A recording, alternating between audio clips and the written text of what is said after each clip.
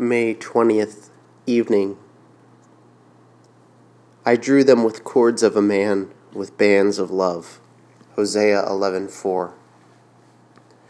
Our Heavenly Father often draws us with cords of love, but how backward we are to run towards Him.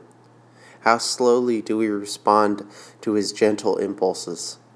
He draws us to exercise a more simple faith in Him, but we have not yet attained to Abraham's confidence.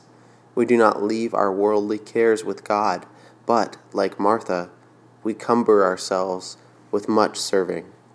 Our meager faith brings leanness into our souls.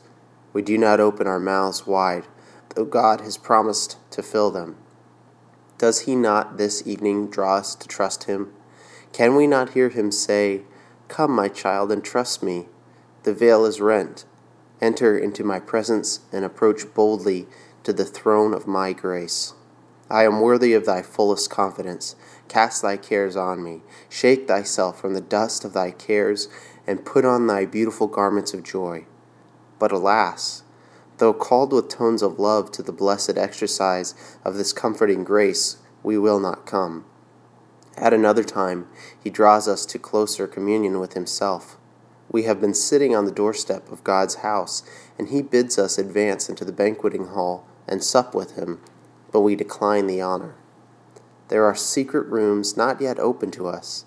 Jesus invites us to enter them, but we hold back. Shame on our cold hearts.